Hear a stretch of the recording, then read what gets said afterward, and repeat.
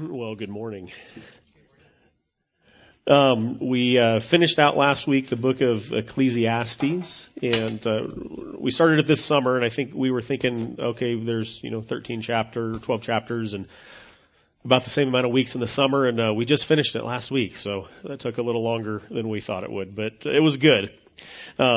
Brent talked last week about just the body failing as time goes on, and I had to order a new Bible this week because this one has too small a print for me. So, but today we're starting 1 Thessalonians. We're going to 1 and 2 Thessalonians for the next little bit of time here. So if you have a Bible, you can go ahead and open up to 1 Thessalonians chapter 1, and we're going to look at the first 5 verses today, actually the first 5.5 or 4.5 verses. So 1 Thessalonians chapter 1. Just to give you a little bit of background, Thessalonica, it was the capital of the Roman province of Macedonia, had a population of somewhere between 100,000 and 200,000, depending on who you ask. So it was a large city of its day. It had a natural harbor, and locations of a north-south and an east-west trade route went through Thessalonica, so it was a hotbed of activity. It was a flourishing center of trade, philosophy, and culture, as you might imagine, just because there were crossroads there of these trade routes along with the port. Paul established this church at Thessalonica on his second missionary journey, sometime around AD 49 to 51, and this letter was written also sometime between AD 49 and 51. And so the thought is that Paul established this church, and maybe even just as little as a few months later wrote this letter back to the church because of some things that were going on there. He starts off the letter in verse 1, identifying himself as the author, Paul, Silvanus, and Timothy. And the name Silvanus may not ring a bell, but the name Silas might ring a bell to some of you. That's the same person. So Paul, likely the author of this book, but Silas and Timothy were also part of establishing this church in Thessalonica. So it's not necessarily thought by theologians and commentators that Silas and Timothy kind of co-wrote the letter as much as just Paul added their names to it as this letter coming from the three of them, but Paul being the main author. And he identifies them as the church of the Thessalonians in God the Father and the Lord Jesus Christ. This is a significant statement, and in order to understand some of this significance, we have to look back into Acts chapter 17 for a moment. You don't have to turn there, but I'm just going to read to you the account of how this church in Thessalonica came to be. So Acts 17, the first 14 verses, it says, "Now, when they had passed through Amphipolis and Apollonia, they came to Thessalonica, where there was a synagogue of the Jews. And Paul went in, as was his custom, and on 3 Sabbath days he reasoned with them from the Scriptures, explaining and proving that it was necessary for the Christ to suffer and to rise from the dead, and saying, 'This Jesus, whom I proclaim to you, is the Christ.' And some of them were persuaded and joined Paul and Silas, as did a great many of devout Greeks and not a few of the leading women. But the Jews were jealous, and taking some wicked men of the rabble, they formed a mob, and they set the city in an uproar and attacked the house of Jason, seeking to bring them out of the crowd. And when they could not find them, they dragged Jason and some of his brothers before the city authorities, shouting, 'These men have turned the world upside down and have come here also, and Jason has received them, and they are all acting against the decrees of Caesar, saying that there is another king, Jesus.' And the people and the city authorities were disturbed, and when they had heard these things, and when they had taken money as a security from Jason and the rest, they let them go. The brothers immediately sent Paul and Silas away by night to Berea, and when they arrived, they went into the Jewish synagogue. Now these Jews were more noble than those in Thessalonica. They received the word with all eagerness, examining the Scriptures daily to see if these things were so. Many of them therefore believed, with not a few Greek women of high standing as well as men. But when the Jews from Thessalonica had learned that the word of God was proclaimed by Paul at Berea also, they came there too, agitating and stirring up the crowds, and then the brothers immediately sent Paul off on his way to the sea, but Silas and Timothy remained there." So that gives us a little glimpse into how this church came to be at Thessalonica. It came to be in this cultural city with much contention. Paul, as was his custom, when he would go to a new place, would usually find the synagogue, and he would go there and he would reason with people, that he would start there. And that's what he often did. And he did here, it says, for 3 Sabbaths, he reasoned with the Thessalonians. And as a result, some of them came to faith. And people from all different kinds of backgrounds and all different kinds of cultures came to faith. It wasn't just Jews that came to faith, but pagans came to faith. And it even says not a few leading women, so some prominent women in the city came to faith as well. And that didn't set well with this group of men from the rabble, they called them. And so they started making a fuss about it. And their complaint was that these men, that Paul, Silvanus, and Timothy, had turned the city upside down. Now, we might say they turned the city right side up with their proclamation of the gospel, but it went against the culture of the day. Right? Their message was not necessarily a popular message in this cultural center. And so they turned the city upside down, and so they searched for Paul, and they couldn't find Paul and his buddies, and so they found this guy Jason, who evidently that's where Paul stayed. And so they said, kind of guilt by association, right? You put this guy up and gave him a place to stay, we're going to drag you in front of the city authorities. And they had some things to say to him, and Jason paid the bail to get out of jail. And immediately they took Paul and they said, dude, you got to get out of here. Right? They're coming for you. And so they snuck him away by night down to the next town. And again, as was Paul's custom, he found the synagogue in the next town. He went to Berea. He found the synagogue, and he did the same thing there. And we're told that the people there were somewhat more receptive to the message, interested in the message that Paul had to say. But when the rabble in Thessalonica heard about what was happening in the next town, they hopped on their horses and they went to the next town, and they stirred it up there too, because they didn't like what Paul had to say. They didn't like the proclamation of the gospel. They didn't like the message that says that there's somebody greater than Caesar. They didn't like the message that says that there's a kingdom that's coming that's greater than the government that you're under now. They didn't like that message. And so they stirred it up in the next town, and they had to send Paul off by boat that time. Presumably to save his life, but Silas and Timothy stayed there. So when Paul starts his letter to the Thessalonians, like I said, likely just a few months later, he reminds them that they're the church at Thessalonica. And what is it that our Bible tells us about the church? The Bible tells us that in the end, that nothing is going to prevail against the church.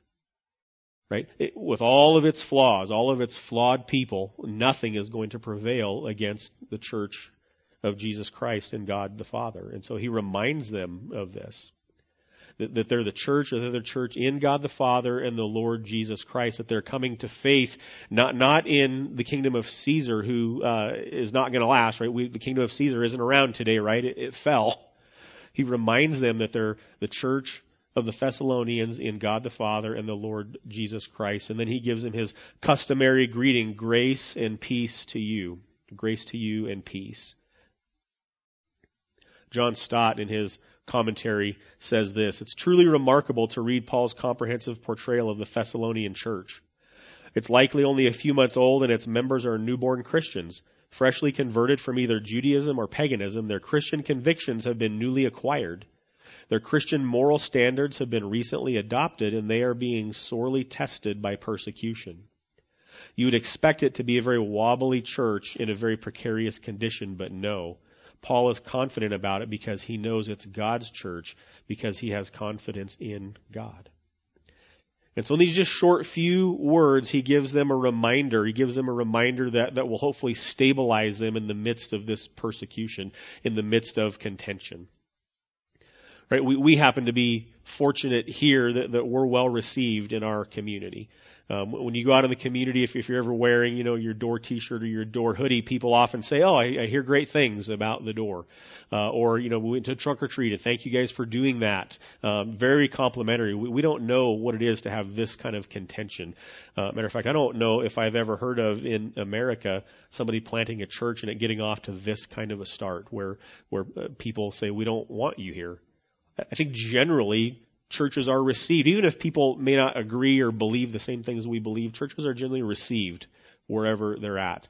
Probably the worst thing I heard of, and it was pretty recent, and it really isn't that bad by comparison, but over on the Oregon coast, I read an article that the churches who traditionally feed people, they have feedings every day of the week at these various churches over, I forget the city on the coast, but people were complaining about the kind of people that these food distributions would attract to their church, and so they went to the city council with this complaint, saying that the churches are attracting unsavory people into our neighborhoods where these churches were located.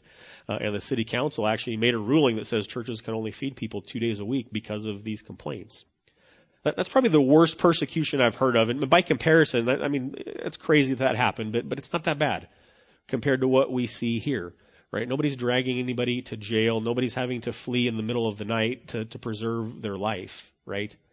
And so there's a persecution that's happening from this church from the get-go. And Paul reminds them, not only are they a church, but they're the church of God the Father and the Lord Jesus Christ, but he reminds them of the grace and the peace of God. And grace, we understand that to be God's unmerited favor, something that we don't deserve and that we can't earn. Simply by God's loving kindness, he's gracious to us. He involves himself in the affairs of mankind. And he doesn't have to, but he does. And he's good to us. Paul reminds them of the peace of God. When we think of peace, what do we think of? We might think of just the absence of conflict. Like if you don't have any conflict in your life, you might say that your life is peaceful. If our country doesn't have conflict with another country, we might say that it's a time of peace. But this idea of peace that Paul talks about, this shalom, is more than just the absence of conflict, but it also has the idea behind it that we have a right standing with our Creator, that we're not enemies of God, we're not on the wrong side of God. So not only do we have the absence of conflict, but we have God's goodness looking down upon us and involving itself in our lives. And so these two words, grace and peace, pack a big punch. And he's reminding them in the midst of their wobbliness, as John Stott calls it, in the midst of their persecution, that God is still gracious to them.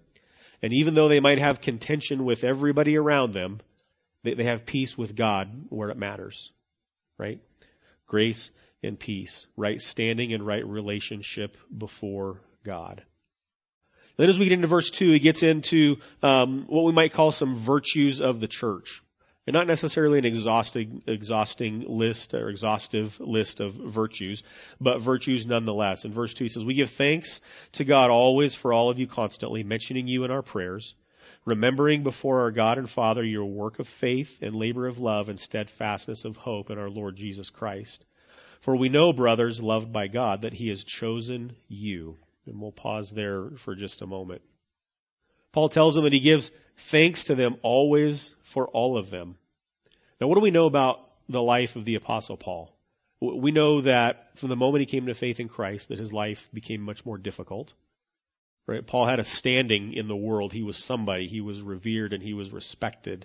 And when he came to faith in Christ, he became persecuted. The persecutor of the church became persecuted on behalf of the church.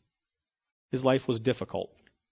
And I bring that up because if I'm Paul and I'm writing a letter, I might start my letter off by saying, hey, things have been really hard for me. If you all could pray for me, I would really appreciate it. I might even go into some stories like here's an example of, I was shipwrecked for days and I was without food, and then I went to this other place and they threw me in jail and they beat me within an inch of my life, and man, it's been tough. If you could pray for me, I really would appreciate it. I need it. But no, Paul starts off his letter by saying, we give thanks to God always for all of you, constantly or without ceasing, mentioning you in our prayers. When I was putting my sermon together, I thought of an instance from several years back where a prayer meeting happened at our church one day, and I wasn't there for the prayer meeting. I was at work, but I got a call in the middle of the afternoon, letting me know that these two guys at the prayer meeting were standing toe to toe, ready to come to blows over an argument somehow came up at the prayer meeting. And somebody thought I needed to be aware of that. And my first thought was not one of thankfulness. My first thought was like, these are adults. And I have to intervene with these two adults who just about came to blows at a prayer meeting.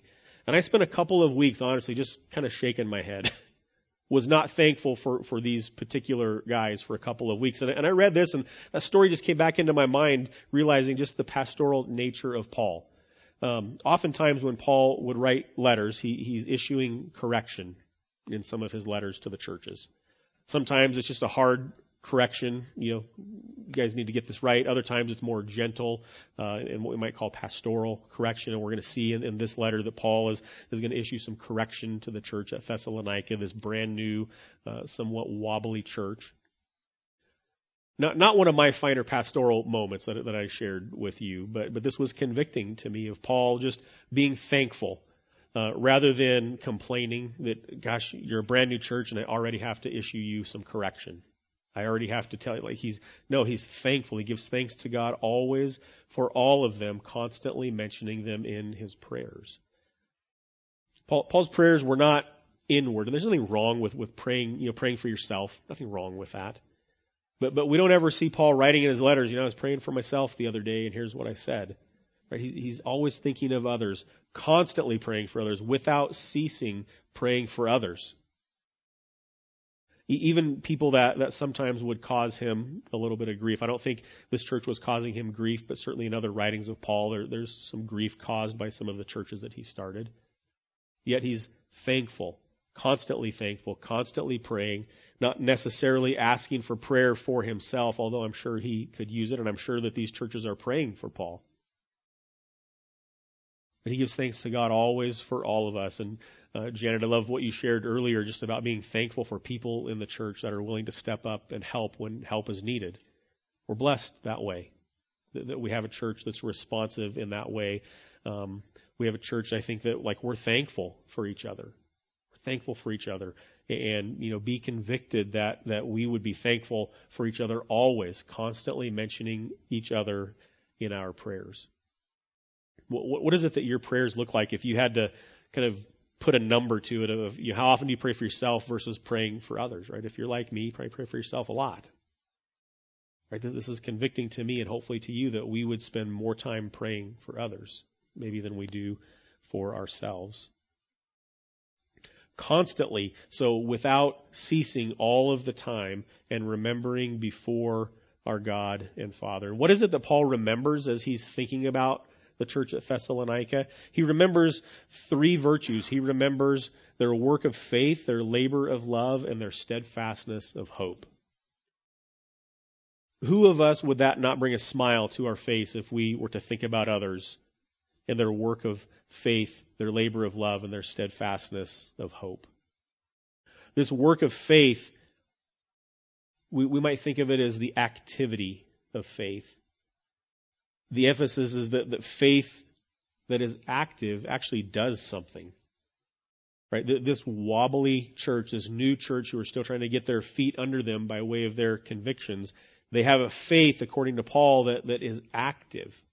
If their faith wasn't active, there probably wouldn't be much contention in the city. Right? But their faith was active. A faith that's authentic will necessarily lead to a way of living that shows that faith to be true.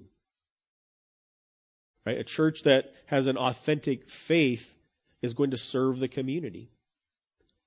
A church that has an authentic faith is going to serve the community while proclaiming the message of the gospel to that community. And that's likely going to rub some the wrong way, as we see in this case.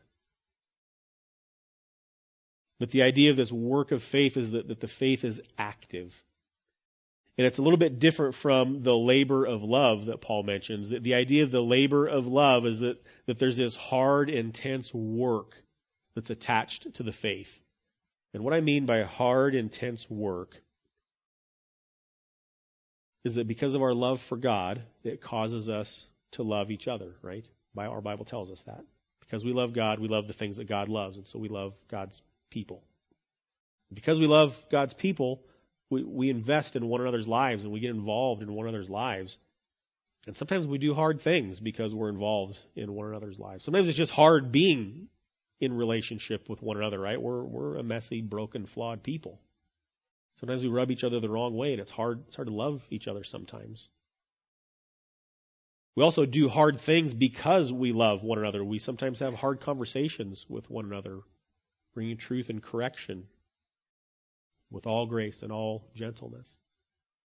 Sometimes we walk with each other through difficult things in life because we love one another. This is the hard, intense work of love that Paul is talking about, the labor of love. the sacrificial investment in one another, whether that's bringing correction, whether that's walking through difficulty, whether that's putting up with each other when it's not always easy to do. This is the labor of love that Paul is remembering before God when he thinks of the church of the Thessalonians. And then he mentions their steadfast hope. And another way to think about this is that they endure under pressure. They endure under a trial. The believers in Thessalonica suffered for their faith immediately. Imagine some of you in the moments that you came to faith in Christ. If there was suffering that immediately happened in that moment, how would you respond to that? How might you react? Even now, for some of you who have maybe been following Christ for a long time, if suffering came into your life because of your faith, how would you respond to that? When we see the church of the Thessalonians responding with a steadfast hope, remembering kind of what we sang today, if God is for us, who can be against us? Remembering that this life that we live here on this earth, it's just a blip on the radar of eternity. Our hope ultimately lies in Christ. These believers in Thessalonica suffered for their faith. They were living in a time and place where their Christian faith was counter to the culture. And while we don't have the same kind of suffering or persecution here where we live today, our Christian faith is becoming more and more counter to our culture, is it not? Every day it seems like we're just a little more countercultural for what we believe.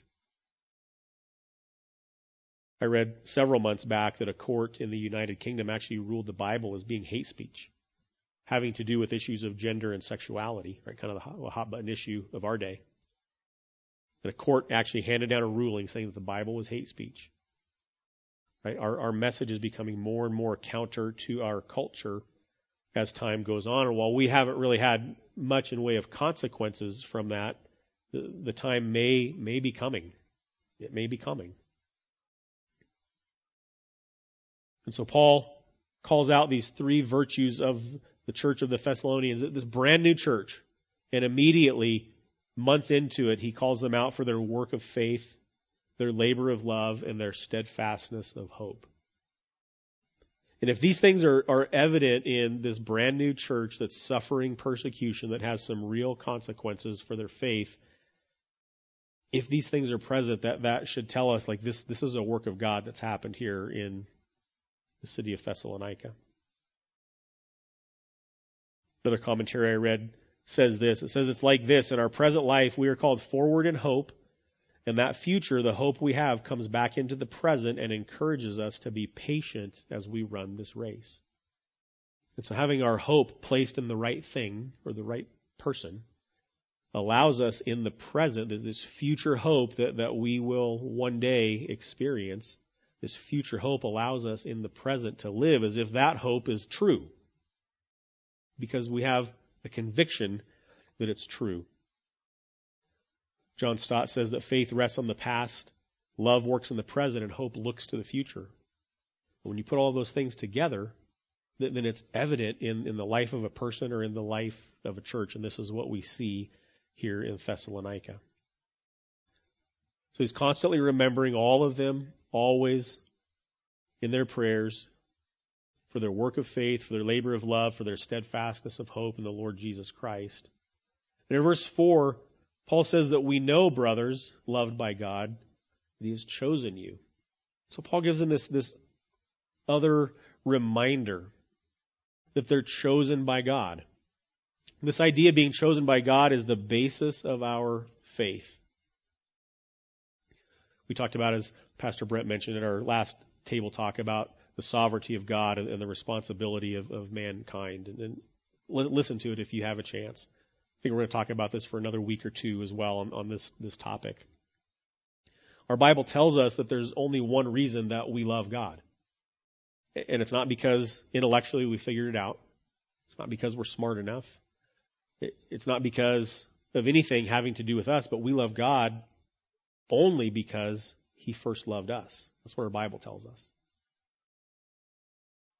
Paul reminds the Thessalonians that they're chosen by God. Paul is thankful for their love, for their hope, for their faith, but ultimately those things exist because of God's electing love, because God has chosen them, and we don't have time today to fully get into what it means to be elect. But let me say this, that if this weren't so, if God has not chosen those who follow him, there's a lot of kind of wheels that start to fall off of the bus at this point. Paul reminds them that they're chosen by God. And in order to help us understand this, Deuteronomy chapter 7, verses 6 to 8 says this. It says, "For you are a people holy to the Lord your God. The Lord your God has chosen you to be a people for his treasured possession out of all of the peoples who are on the face of the earth. It's not because you were more in number than any other people that the Lord set his love on you and chose you, for you are the fewest of all peoples, but it's because the Lord loves you and is keeping the oath that he swore to your fathers, that the Lord has brought you out with a mighty hand and redeemed you from the house of slavery, from the hand of Pharaoh, the king of Egypt."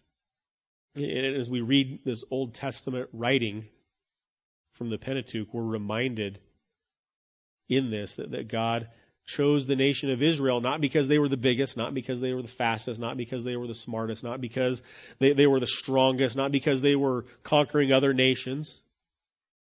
In fact, the opposite of all of those things are true. They were small, and they were weak, and they were nobody, and like they weren't a superpower in the world. It wouldn't make sense by our logic that God would choose such a people. But God chose them because he loved them and because he made an oath way back in the days of Abraham that says, "I'm going to be your God and you're going to be my people." And as a part of that oath, he brought them out with a mighty hand and redeemed them from the house of slavery. If you know anything about the history of Israel, you know that they were continually under somebody's thumb. Right? They didn't have peace in their society a whole lot because they were always enslaved by somebody, always persecuted by somebody, because they were the weak one and the small one.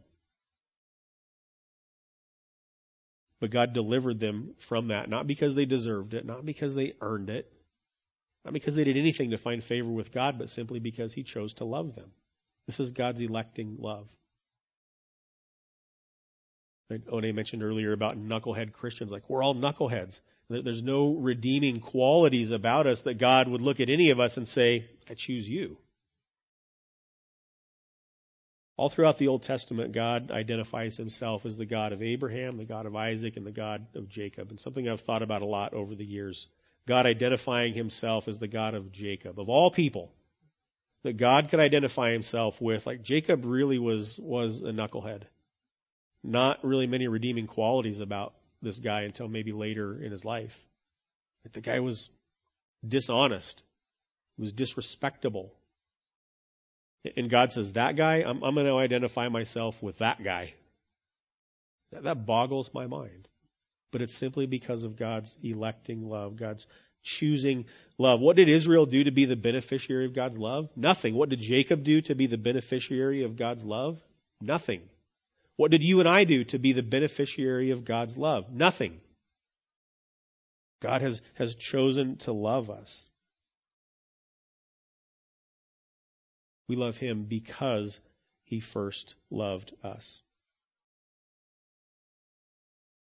Then Paul goes on in verse 5, after reminding them that God has chosen them. He says, "Because our gospel came to you not only in word, but also in power and the Holy Spirit and with full conviction." So a proof of God's electing love among the people of the Thessalonians and the church at Thessalonica, a proof of that love is that the gospel came to them, they heard it, and they responded to it affirmatively. Or at least for those who did respond to it affirmatively. You've heard the saying probably many times. It says, "Preach the gospel when necessary, use words." And I'm here to tell you today it's always necessary to use words. There's never a time it's not necessary to use words to preach the gospel. Yes, we live it. But yes, it's a message to be proclaimed.